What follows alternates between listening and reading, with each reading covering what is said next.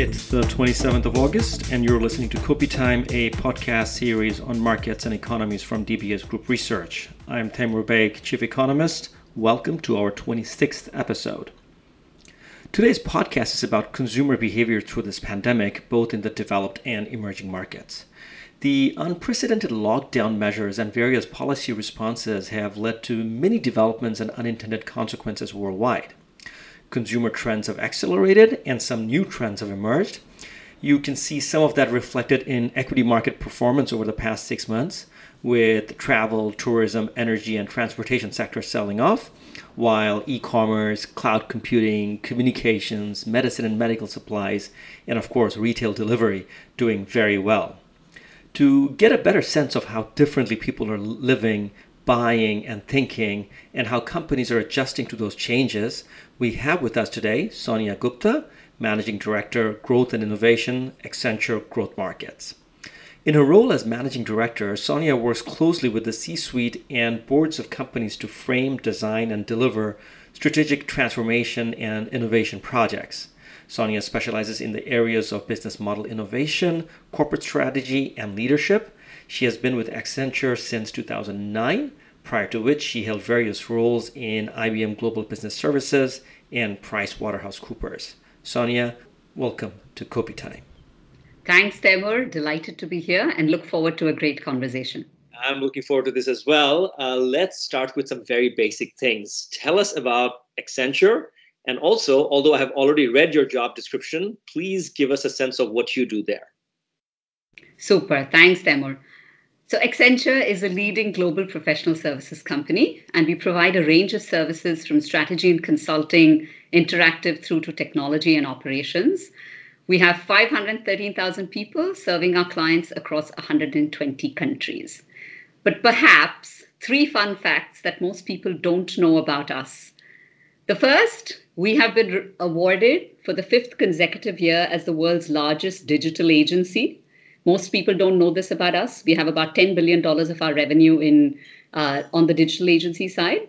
Second fun fact, we have more than 7,400 patents and patents pending in our name in a range of things from analytics through to quantum computing. And the third is we have over 100 innovation centers across the globe that span, everything from cyber fusion and security through to design and so on. And then the second part of your question, a little bit about me. So I'm Sonia Gupta. I'm Managing Director for Growth and Innovation at Accenture, which means I have the exciting privilege of working with our clients and leadership teams to help them reimagine and navigate this world full of uncertainty and use innovation as a way to drive growth. That is fantastic. And I'm really glad you got to say a few things about Accenture, because the scale of the company is just extraordinary. And I don't think most people actually appreciate how large you are, both in the regular space and the digital space. Sonia, you guys have been on top of this whole pandemic and how that's affecting our day-to-day behavior. And you're also advising companies to strategize around that. And I've been reading about all these large-scale multi-country surveys you and your colleagues have done. So perhaps we will begin by talking about some of these surveys and their findings. So take your time and explain to us in some degree of detail about how consumers' preferences and habits are being disrupted or even reinforced by this pandemic. Indeed, Taimur. I think what I find most exciting about the study that I'm going to share with you is all of us, both of us in this room, but also people who are listening to this, we're all consumers first. And there is always something in the conversation we're about to have that you can engage with. So let me start with what the study was about. We studied roughly 8,800 consumers in 8 waves every 2 weeks from the 19th of March through the last session, which ended in July, across 23 markets. We changed some of the markets as we went through just to make sure we were spanning, North America, Europe, Latin America, and most of Asia. And these countries included Australia, Brazil, Canada, through to Japan, India, Indonesia, all the way through to the UK and the US. What we set out to study and answer were really questions in 5 key areas. The first was, who is this new consumer? And what are we seeing in terms of 4 different areas? I think the first is What are people buying and how are they buying, given their mindsets and purchasing attitudes on the back of what COVID has triggered? The second is, how are they living? What's happening to the family as a unit? How are they spending time at home and in other places? The next one is really about trust in institutions, government, public and private sector, as well as the social sector. And the very last was really around new ways of working that we're seeing. What I'll do is I'll walk through each of these in turn. And as we go through, would love to hear, your reactions on what you find surprising and, what we'd like to share more about. Sure. Sounds good. Works? Okay. So let me talk a little bit about the future consumer. When we started this study, you can imagine we almost saw three different patterns, right? The first was really the consumer in crisis. So when COVID broke across markets, and if you recall, we studied 23 different markets. Some of them were in advancing stages, some are stabilizing. And as we see the different phases come in, you obviously see different reactions. But the first was really a consumer in crisis. The second was then the adjusting consumer, right? That was adapting, making up their minds about the sort of choices they want to make. And now what we're focused on, and I think the purpose of today's conversation as well, is to really start to make sense of what are some lasting behaviors, Taimur, because some of them were reactions, right, to product and services being made available in certain ways, but it was also about how you were thinking about the pandemic, versus now we're able to see a few patterns that tell us what's likely to be here for the longer term, as expressed by both consumers, but also the purchasing categories and the movements. So that's really a little bit about the future consumer. So let me talk to you about some of the consumer types that we're seeing emerge. At the simplest level, if you think about consumers in terms of time and money, we saw a set of consumers that were financially pressed and squeezed, but they had the time. And as you work through a 2x2 of time and money, of consumers that either have both time and money and have been largely unchanged, or both their time and money environments have not changed, you see certain mindsets and behaviors versus others that have been, adversely impacted both in terms of time and money, right? So let me call out a few terms for some of these different segments and the types of things that are occupying their mind. The first is really a category of consumers that we're calling on the edge. They're 20% of the consumer base. They're extremely worried about health, finances, and going out in public. And they are being very conscious about how they're spending money. They're looking at new sources of income, and they're the least comfortable visiting places in the public places in the next 6 months. You have another category then that we're calling the tentative returner. And the way I would express a quote that kind of captures this consumer is, hopefully everyone will re-enter and reopen the community slowly and responsibly. They're cautiously integrating back into society and trying to create normal routines. They too avoid non-trusted or non-essential spaces. I will then draw your attention to a couple of other segments on the other side of the spectrum. You have 28% of the people who are stubbornly seeking normal. They're harking after return to the way things were. And there's a sense of restlessness about it is about time for us to be able to go out. And then you see the YOLO segment, which is they're living for the moment to make up for what was lost. So when you look at some of the behaviors around, the Louis Vuitton shop in Guangzhou, which had the highest record spending in one day versus what they had over 6 months, it was really the YOLO consumer that was neither affected both in terms of time and money and was looking to make up loss for lost time. This is really interesting, Sonia. I just want to add one thing because we have been doing some work on this income angle that you started this discussion with. We have lots of people with deposits in DBS, and last week our team published a set of findings looking at 1.2 million customers' salary accounts, in which we found, not that different from your finding, about 300,000 workers, so about a third of that people, or 25% of the people we looked at, who have seen substantial decline in their salaries between the post-COVID time and pre-COVID times. And also we saw that in the middle age, so the 35 to 44 age segment are the people who have seen the most decline in their salaries. And the second point that you pointed out, and I think China, because it's sort of ahead of the curve from everybody else, we have better insight, this notion of a big pickup in sales as soon as lockdown eased. But Sonia, we have also seen that spurt dissipate pretty quickly. So long lines day 1, day 2, but then by the time day 20 comes, it just goes back. It's not really going back to the pre-pandemic levels. It's somewhere in between. Absolutely. And, if I could just pick up on that thread, Temur, persisting financial fears are leading consumers to reprioritize their basic needs.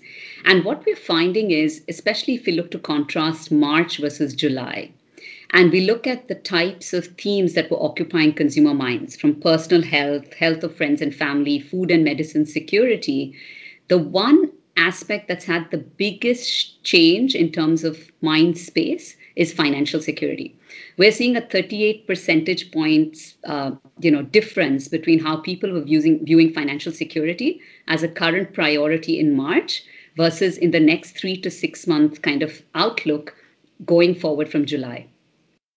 So very real concerns, and this is across advancing and stabilizing markets, where we're seeing consumers taking a very somber look at their own spending, being quite thoughtful about what's essential versus non-essential. Right. And also, the pendulum sort of swings between stabilizing and deteriorating, because in some cases we have seen resurgence of the virus. So you may have been getting a bit optimistic when the first phase of the pandemic came to an end. You were getting happy, and then the virus came back up, lockdowns came back on, and that probably is as damaging, if not more damaging, than the first round of downward revision of people's expectations and confidence. Absolutely. Absolutely. And it's really interesting as people think about essential versus non-essential spend, and you think about what gives people comfort about going out to busy spaces, even in stabilizing markets. And I'll give you this, range, right? From bars, clubs, sporting events, public transport, all the way through to, a friend or relative's house, through to grocery or pharmacy. You can see the level of discomfort in anything that's large, close proximity of people in a small space. There's enormous discomfort. So anything from a public transport, sporting event or bar or club rated upwards of 50% of the people saying we're very uncomfortable over the next 6 months and we're going to be quite cautious, right? Versus as you move further down in terms of the essentials, grocery, pharmacy, drive-ins, or being at a friend or relative's home or your own home, those were obviously rated actually the highest in terms of comfort of, visiting and spending time. Yeah, I mean, I don't know about you, Sonia, but in my personal behavior, I have reflected exactly that thing, that the moment the lockdowns eased, I visited my sister's place, we had friends over, but as far as, going to bars and clubs, well, they're not particularly open in a great anyway, or events, public events, out of questions for the time being. And Temur, what was interesting was we asked a very pointed question around the initiatives, F&B establishments and others are taking versus what actually is material in a consumer's mind that makes them comfortable about visiting a space. And there were some very important, I think, messages. It may seem like a blinding glimpse of the obvious in retrospect, but, things like staggered hours, limiting people, etc., was one thing. But visual markers, people wearing masks, whether you're doing a temperature check, the optics of how, an F&B establishment lays out seats, these were actually really important to consumers. And, there was very strong word of mouth when people went in and saw the hygiene levels or the proactive nature in which F&B establishments were interacting that allowed them to give them the comfort. Do you have any insights into whether people are impressed or comforted by the responses at the F&B level versus schools versus place of work? I mean, are people looking at these things differently? So interesting, Temur. I'll break up your question into 2 parts. Yeah, the first, I'll give you a bit of the response by establishments, which I think is really quite clever. So Uluma, which means would you like to eat in China? As you know, Uluma and Meituan, the 2 big food delivery companies in China, have actually created reassurance slips. So when I deliver food at home, you get a slip that actually gives you a certification of who packed your food, who cooked it, what were the temperature checks, and they put in sensors. So they're actually monitoring the temperature of the workers that are actually cooking your food, packing it, and delivering it at home. Right. So that kind of reassurance guarantee that F&B establishments are proactively taking on board is really helpful, right? The second kind of response that we're seeing, which I think consumers are appreciative of, is there's a company called Presto that's actually created an app which allowed a range of F&B establishments overnight to pretty much move from physical menus to an all-on-your-phone mechanism to order while you're in the restaurant, but all the way through to payment, right? So they didn't need to create it. I mean, I love human ingenuity at such times and really the opportunities that people are taking. So that's on the F&B side. If I then answer your question in terms of trust in institutions and what's happened there, very mixed, Taimur. And for the most part, all organizations have not fared very well. So if I go industry by industry, banking, if I go to employees responding in terms of how their employers have done so, roughly in the 50% range, just in terms of dissatisfaction, and the trend and pattern continues. And they were for a range of different reasons. So for the first, if I go one by one, when people were ordering groceries, if you remember at the height of the lockdown in many markets, many promises were made, but very few of them were kept in terms of deliveries on time. Like people were staying up at midnight, to click away, to try and load their shopping carts, right? So a lot of broken promises there, and they were very unhappy. The second, and we should spend some time on this later in the conversation perhaps, is just a very strong rise in consumer opinion about organizations and governments doing the right thing. And not because you're being monitored or policed, but, in times of crisis, they expect a whole lot more. And the way you've conducted yourself in the last, 4 to 6 months has either been very beneficial to your brand or has been very damaging, right? So does that help? So you asked about employers, F&B establishments. Absolutely. And, the various things that you talk about in terms of, clever companies trying to convince people that, their practice of hygiene, it can be established by looking at all these quantitative markers about how they check the food and how safe the food is. Very smart. How lasting are these? So we can, sort of look at the last 3-4 months of data and say, all right, a lot of things have changed dramatically. We are spending more time at home. We are consuming more e-commerce. But what's your sense of the lasting nature of these things? Which changes are going to be profound and lasting, and which changes do you think are going to be transitory? Super question, Taimur. And I'm going to call these out in turn, yeah? So let me talk about the first one, which is really staying in is the new going out, right? So home at the heart of everything. It is real. It's an opportunity that's been trending upwards. If you look at all of the social listening that we do around people getting creative about doing more and more at home, both from a entertainment, relationship, connection perspective, but also in terms of working from home, the home at the heart of is absolutely a lasting behavior. And let me call out a couple of responses by companies as well and the kinds of opportunities it has presented, right? So if you look at Brazil, General Mills has a brand called Yoki, which actually created a whole set, of free kits containing popular foods in Sao Paulo to help people celebrate the Festas Juninas, right? So it's a big festival for them. Under normal circumstances, obviously, it would look very different. But what General Mills did was they created a party calculator where you could go in and say, how many people were you looking to host at home? What were the different, treats you needed, as well as fun things like how could you celebrate, right? So it was an all-in kit. Right. So, this is one sort of example. I think the other example, and I don't know, Taimur, whether you tried cutting your hair at home, but, there is this whole rise of going pro at home. So there were a range of services, you looked at specialists to go and do. Now, here's where your important question about lasting behaviors comes in, right?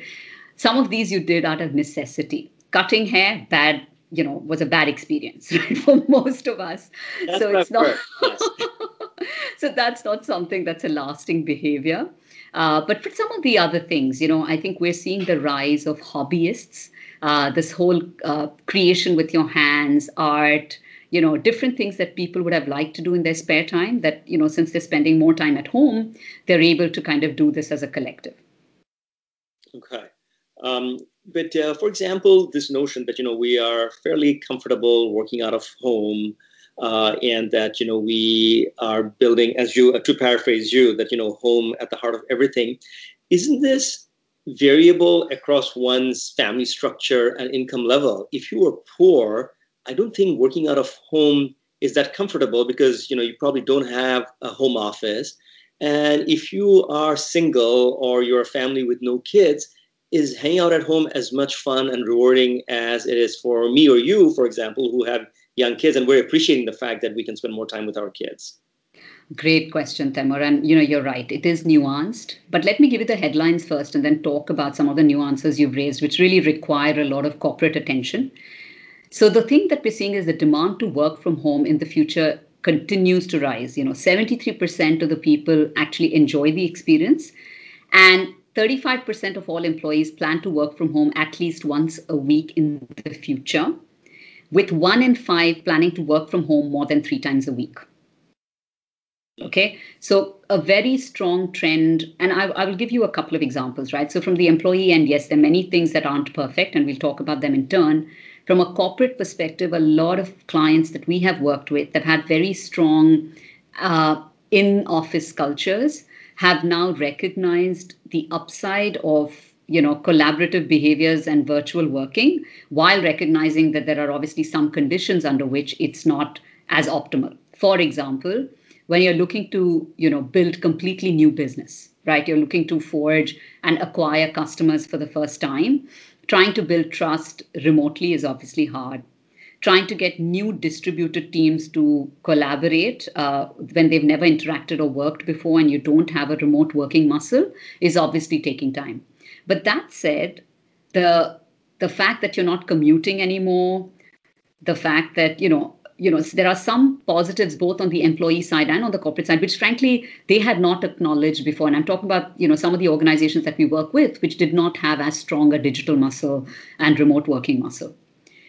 On some of the nuances you raised out, the first is it is very intense, Taimur. And, we've got a number of quotes across countries. And it's exactly the kind of, emotion that you were referring to where it is uncomfortable, you feel locked in, and you don't feel as productive. There are a lot of mental health issues as well because you lack the social engagement and the downtime. You feel like you're always on.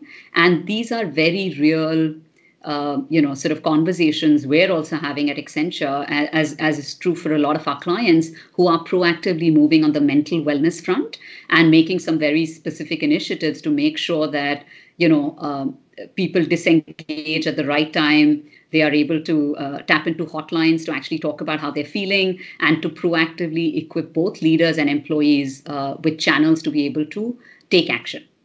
Right. So, Sonia, the reason I asked you this is because some of your surveys have very striking results. So there was this one survey, I think it was done by the Consumer Research Group at Accenture, and you guys surveyed people in March, then again in May. And in both times, very large number of people, like 2/3 of the people said that they had the right tools to be able to work from home. But that doesn't mean that they all said that they were productive from home. Only half of them said, they're more productive at home than in the office. So yes, I think we've been surprised that companies that used to sort of resist people working from home, it turns out that technology works and people do have the tools to work from home. But that doesn't mean that they want to stay at home all the time and they're going to be productive equally or more by staying at home. So I think that when you talked about earlier that people want to go back to work, but at the same time, they probably have seen the light that they don't have to go back to work 5 days a week. Maybe a hybrid future lies ahead where we are comfortable working out of home and happy to go to the office time to time. And Taimur, it's also led to a cool new catchphrase. It's called sweat working. So unlike networking, this is where you kind of regroup with your friends and colleagues at work and you actually do a workout. Right? So you're doing chair yoga or whatever else, but, it's the equivalent of catching a coffee in the pantry, but you just can't do it. So, what's the next best thing while staying healthy?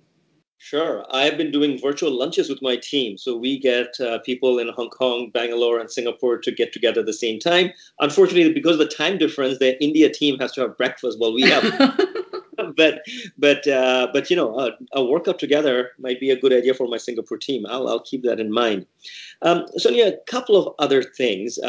Before this pandemic hit us, we felt that around the world, and it's from our perspective in DBS, and I know Accenture is also very well involved with this, is that we felt that the tide had turned and the world was becoming more and more conscious about the perils of climate change and moving on with initiatives to decarbonize our world.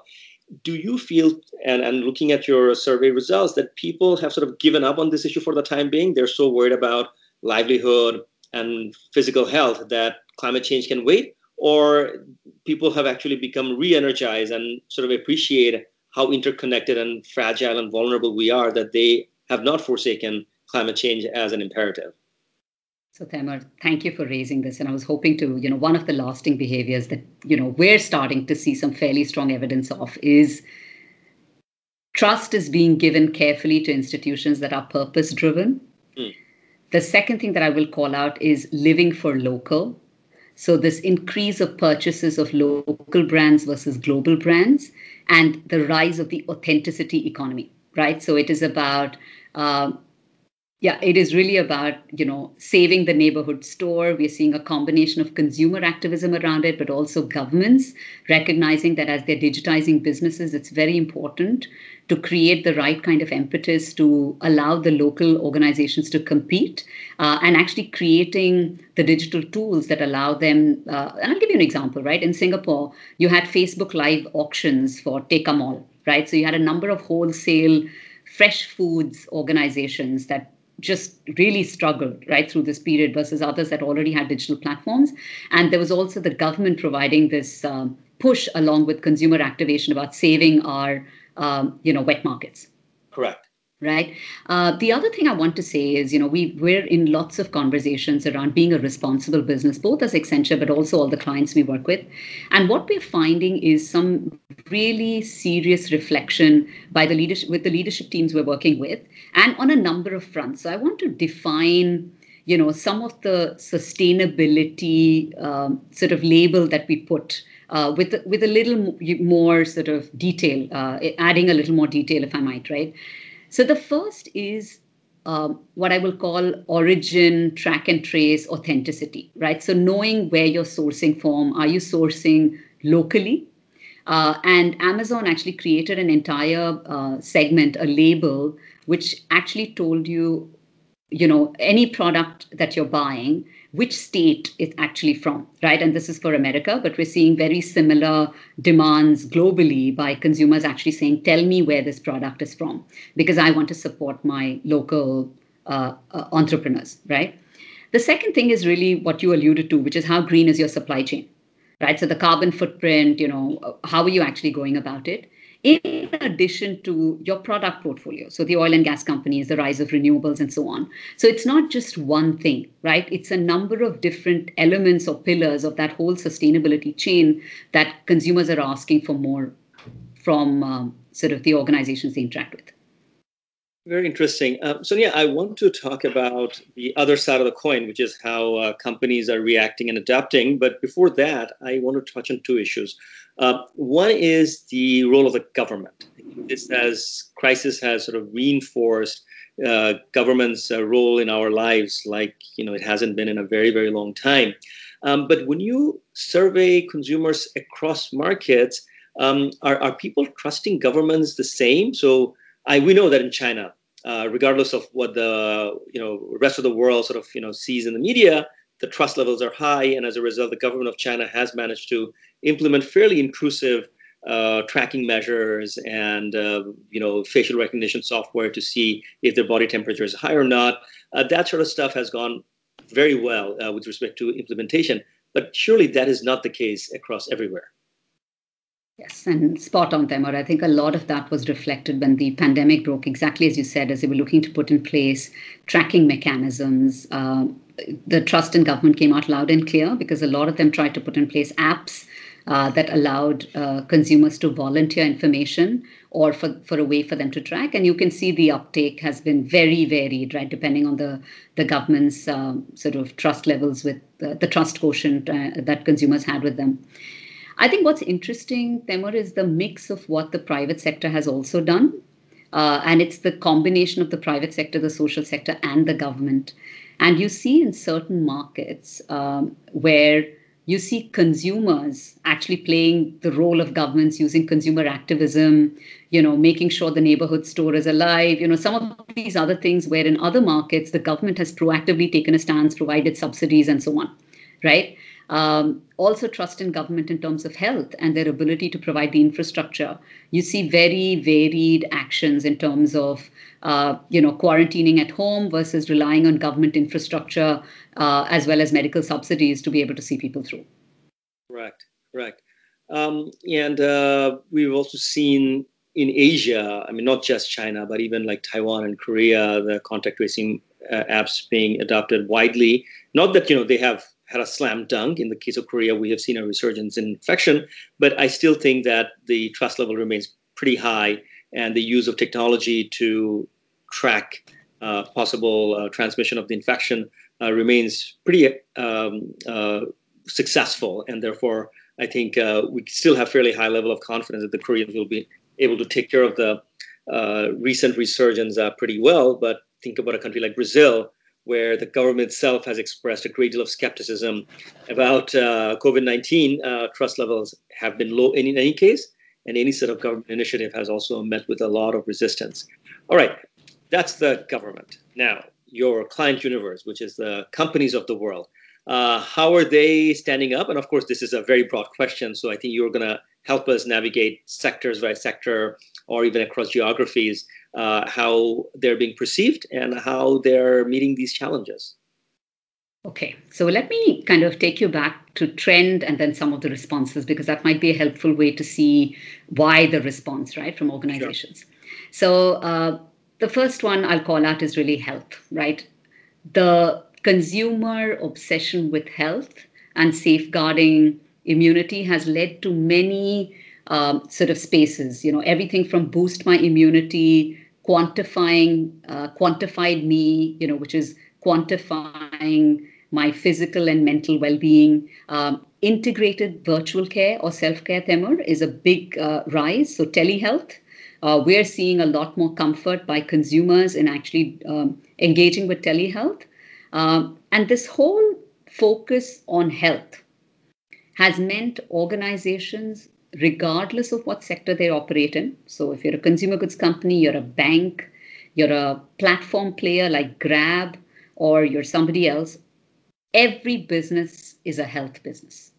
And you might kind of take a leap into reimagining your product portfolio. So we have a number of organizations we're working with in food and beverages, all the way through to actually home care, where we are proactively thinking about where is the health element, and not just as a communication device, but really reimagining health at the heart of, right?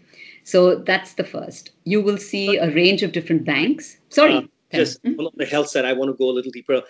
So what exactly is telehealth? I mean, if you want your teeth to be examined, you still have to go to the doctor.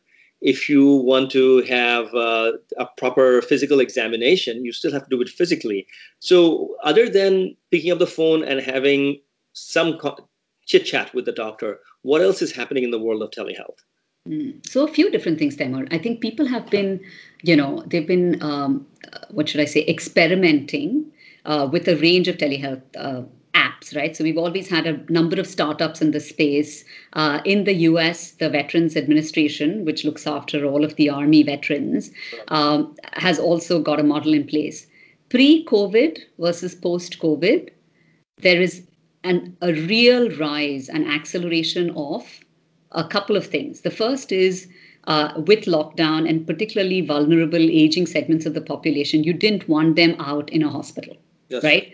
It was much easier for you to do a teleconsultation with a doctor for a few different things. So if you have a chronic condition, you're diabetic, you're hypertensive, etc., and you've developed, a new sort of health episode, you wanted to do the consultation at home with your caregiver to make sure, versus taking your aged parent into a hospital environment where they could contract something else, right?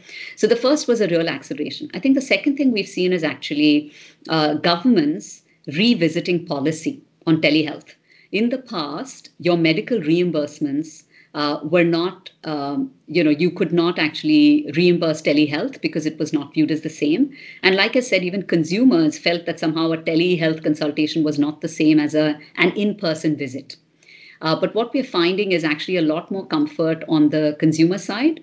We're seeing that, that on the technology side, there were already a number of things that were already well in place. It was more the demand hurdle as well as the reimbursement hurdle. And as both have kind of settled in, and it's not just that episode of you, just doing the one-on-one consultation. What we're seeing as really the future model here is really an integrated model of what we're calling virtual care, which includes both a combination of the physical and the virtual and multimodal communication, right? Especially for chronic conditions, right? It allows you to proactively communicate your readings with the doctor in a digital fashion, exception alerts that allow you to then trigger a virtual sort of telehealth call versus then using the physical engagement with the doctor in a very thoughtful, considered way versus that being the default. Fascinating. Absolutely fascinating. Okay, got it.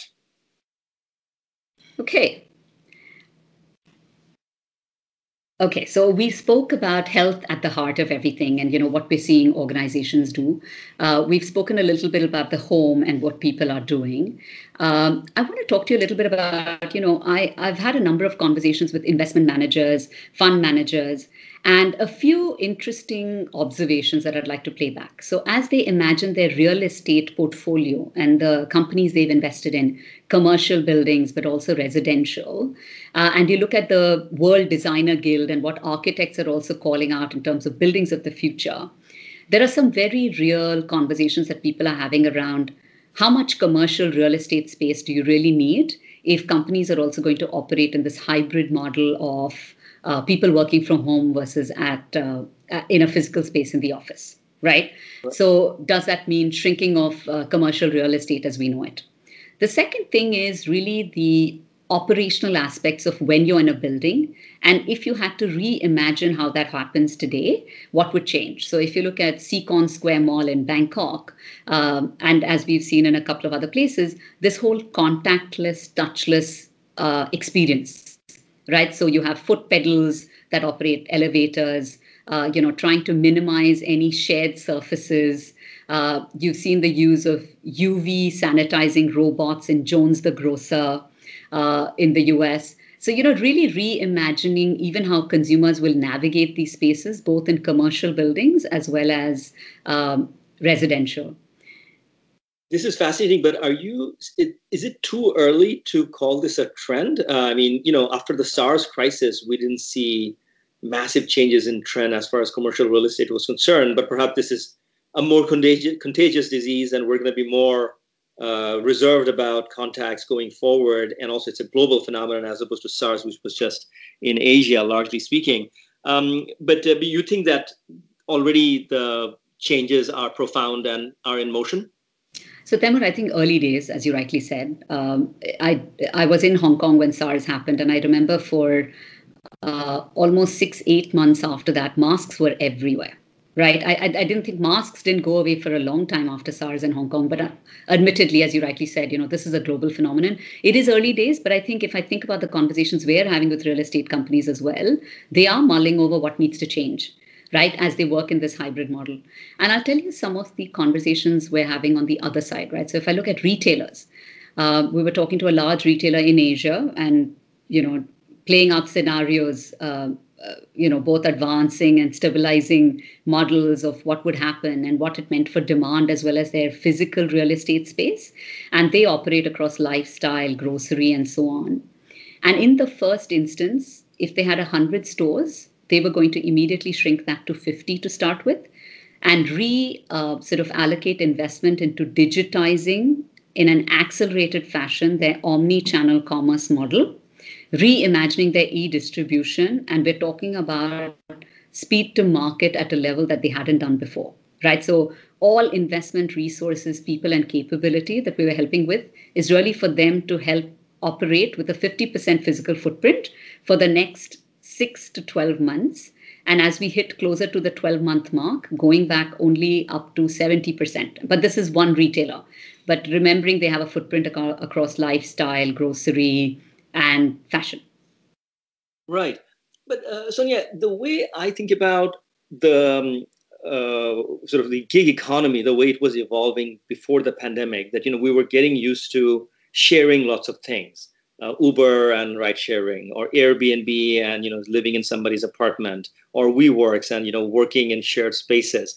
Are these things going to go away, or these companies are intrepid enough and they're already rethinking and reimagining all the assets that they have and how to deploy them in this post-pandemic world? So a few mixed things, Taimur, and I'll call them out one by one. The auto sector in China, as you know, has always been heralded as very large and was growing massively till the sharing economy came through, and we saw some dampening of sales. But on the back of COVID, for a few months, we started to see, automotive sales slowly in pockets because of the reservations, of COVID and sharing public spaces. But like you said, China's been ahead of the curve. They've tried a number of different things, and auto sales still have somewhat of a muted response, right? Even the latest reports seem to suggest that. At the moment, if you think about the transport company operators, I think they are trying quite hard to make sure their spaces are safe. I think what would be interesting is to see the carpool models. Not enough comfort. We had a couple of quotes, but again, this is across 23 markets, like I said, so not enough to kind of make a very definitive statement. But I think public spaces as a whole, muted response for the next 6 months, right? That's what we're hearing from most consumers. I sometimes wonder, on the office space issue, everybody's saying that companies will reduce their footprint in commercial real estate space, but would it be 50% or 25% or even less so, especially since, as we discussed earlier, people do want to come to work time to time. There is value about that. And also the previous work arrangements of hot desking and open plan will have to be revised, and there will be many more socially distant spaces, which will, of course, force the companies to increase their footprint. So net, is it clear, or is it, again, early days to figure out that there's going to be a big exodus or big shrink down of office real estate company by company? Yeah, I think that it is early days. And I think the more important thing is to watch the experiments, exactly like you said, right? Everyone's experimenting with a different model. And it has a lot to do with, I think a lot of the clients we're talking to is there's a lot of conversation around we're missing the creativity that comes from just having our employees in a shared space, right? The water cooler conversations that lead to better collaboration and so on. So I think, as you rightly said, the net effect of trying to do socially distanced models versus hot desking versus a few days a week, right? As you start to model the different options, we're going to have to really watch. And it's so market specific as well, Taimur. Right. I was quite taken aback when I heard that there were all these Silicon Valley companies who have told their staff they don't have to come back till summer of 2021. Whereas in the past, Silicon Valley was supposed to be a place where, lots of smart, like-minded people met each other at coffee shops and went for walks and picked up each other's synergies. But how will that be accomplished if nobody's coming to work till the summer of 2021? So we may have moved a bit too hastily on some of these measures, and there might be some rethinking required. Sonia, the other issue with respect to companies is, I began the discussion by saying that, there are divergent outcomes. So if you're in the e-commerce, cloud computing, online delivery space, things are great. If you're in travel and tourism, on big box retail, it's been a tough slog. What's your sense? I mean, will this divergence continue? Are you seeing some companies being very clever and others are not catching up on the trend? And would that then lead to some serious consolidation going forward? Yeah, so Taimur, thanks for raising this, because we didn't talk enough really about e-commerce, right? Lots of bombastic headlines and actually a lot of truth as you look at the data, which is we've seen more progress in 10 weeks of just the acceleration and adoption of e-commerce versus 10 years, the 10 years that preceded. But let me just kind of again, draw out some of the detail, right? So a few nuances in terms of the consumer purchase side, and then specifically, the companies that are benefiting and what are they doing and getting right. So the first is I do want to spend some time on the consumer side. So people are shopping fewer but bigger baskets. If I forget something, I'm not trying necessarily to go make it up in the physical store. I'm choosing to live without. So your ability to catch my attention when I'm online, proactively understand me, analytics, personalize the experience, trying to automate my basket, all of these things are really going to be very, very big differentiators in the future, right? And I am always wary of talking to an economist and telling him that this time it's different. But I will say that I do think some things are different this time. And please don't hold me. I know this is going to be out there and then I'll have to live with the statement forever. But there are 4 things that are different this time with e-commerce. The first is demand has shifted out of necessity. And I'll contrast this with a study we done 7 years ago on fresh food and the potential of fresh food online. And there were many conditions for fresh food to be online because consumers wanted to touch and feel. So if I was using apple in a salad versus I was using it in a crumble, I knew what I was shopping for. So fresh foods were very difficult for someone else to pick and pack for me, right? But fresh foods have gone online partly out of necessity. So the demand side, and I just called out fresh food as an example, but from food to alcohol to prescription to personal care, home decor, DIY, apparel, you name it, right? Everything has seen an accelerated uptake online. So on the demand side, that's very clear. On the supply side, organizations through a bit of experimentation, having got it wrong sometimes with broken promises, but have really bolstered, and because of technological progress, we're able to actually stand up platforms, capabilities, payment mechanisms today far better. So the supply side is also there. I think the third thing is really governments and the digitization agenda. And like I said, the 23 markets we studied, all of them had some form of it, but really helping the small guy and allowing them to compete through policy, subsidies, creating shared service models that allow them to go online, and the save the neighborhood store type models have allowed this shift to e-commerce to be real. And the last one is payments, right? Payment mechanisms have overnight digitized, and we have brought on board an entire segment of the population that wouldn't be otherwise. So this e-commerce thing is here and real. And as you rightly said, I think logistics companies that have been able to create a network and an ecosystem to plug into all kinds of categories have benefited. I think the marketplaces that have been quick to cross-sell, upsell across baskets and personalize using analytics have benefited quite dramatically, actually. This is an absolutely critical matter for us dealing with this pandemic, Sonia. I mean, as we know, there has been this big digital divide between rich countries and poor countries, and even within each country, from those who are well off and have access to internet services and those who do not. And if you have to provide subsidies to people, if you have to provide information to people, using the digital channel seems to be the default. And how those who don't have connectivity, who don't have the resources, how they become included in these initiatives is a very critical issue. And when I say these things, I mean, I'm not just talking about developing countries in Asia versus the West. Even in America, there are many people with very poor connectivity and are feel sort of left out by the march of the digital economy, which is one of the reasons, the Paycheck Protection Program, as well as the various support mechanisms the Fed came up with. One big question was, how will it be administered equitably across the society? Because when you look at the minorities, when you look at the poor, for them to access those things are harder. So I read somewhere that some of the big tech companies like Google have proactively gone ahead and started placing large deposits. Like $10 million is nothing for Google, but for a community bank, it's massive.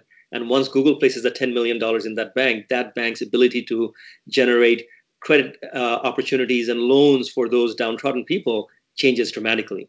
And so it sort of began as sort of a public sector initiative, and now we're seeing companies helping each other out, which is also remarkable.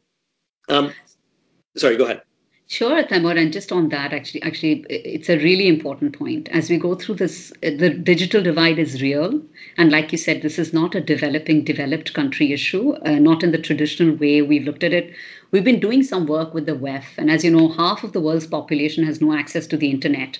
You're right, the digital divide is real, and a lot of the conversations we're having with clients is really about how do you bring along this analog consumer as well. The one other aspect that we didn't talk enough about, Temur, was, it's not just consumption, it's also access to services. So if you think about what COVID did, and suddenly we were doing schools online, working from home, there were a lot of calls that we needed to make to either troubleshoot, digital devices or others. And a lot of the customer hotlines, you could no longer drop in, right? You had to use a digital self-serve mechanism to even solve that. Right. And that led to organizations actually recognizing the huge gap they have to be able to serve customers well. So, yeah, it's not that straightforward, regardless of the market or the country that you're in. Absolutely. We are paid to think about these issues, but clearly we have not solved these issues. So why don't you help us become a bit humble by telling us the big open question, answering which will, of course, make or break our crisis recovery. So what are the things that you are worried about or feel that, the corporate sector, the consumers have not fully come to terms with yet? Ooh, very big question, Temur. But maybe I'll start with, the very first topic that we kind of explored. I think purpose and, your purpose and trust is really the cornerstone of any business. I think being very thoughtful about who you are, what you stand for, and in everything that you do, how you interact with your customers, I think being very clear as leadership teams, but also in your execution about how you are engendering trust, fostering trust, both with the community and the consumer, but also using your role as an industry actor, working with the government to actually, further the development of the communities you are in, right? Doing good is good business, and how you're doing that proactively. I think that's the first, being quite thoughtful about that. I think the second is, no matter whether you're a bank or a logistics player or a telecom company, being quite thoughtful about this new consumer and the lasting behaviors, and thinking quite carefully about what are the new opportunities it presents, and what are some, assumptions we're making about our business that actually require us to take pause and challenge them. It's not easy to do, because your, business model, your operating model, your people have all been designed to operate in a world that looked quite different. So as you think about this new consumer and you think about the opportunities and challenges it presents, how are you creating an organization that can adapt and reinvent, with all of the uncertainty ahead of us, right? So thinking it through in a very data-driven way, because even, Temur, as you ask some of these questions, right? Do we know with certainty? Is it going to be X? Is it going to be Y? Many of these questions are unknown, and they're changing so quickly that you need an organization that allows you to respond in the same sort of speed, if you will. Absolutely. And also, I think this is a big test for both the humanity of a company's management as well as the sense of purpose, as you correctly said, because at times when it's tough and there's a lot of uncertainty and unanswerable questions ahead, I think the easy thing to do is hunker down and consolidate and get rid of lots of people and protect your balance sheet. Whereas I think historically we have seen that companies who turn very conservative during bad times are the ones that are slow to get off the base, if you will, when the recovery comes, whereas the ones who have remained brave and loyal to their staff and have shown that they have a vision for the role of the company in the community that they live in, they tend to be far more successful down the road in the long term. So one hope is that this crisis will reduce some of the short-termism that have become embedded in a lot of corporate behavior and focus us to, or force us to look at the bigger picture. Sonia, a great chat. Learned a lot from you. Thank you so much for your time and insights. Thank you for your time, Temur. This has been a great discussion. You give me a lot of food for thought too. So thank you. And thanks also to our listeners. Kopi Time was produced by Martin Tuckey It is for information only and does not represent any trade recommendations. All 26 episodes of Copy Time are now available on YouTube and on all major podcast platforms, including Apple, Google, and Spotify. As for our research publications, webinars, and live streams, you can find them all by Googling DBS Research Library. Have a great day.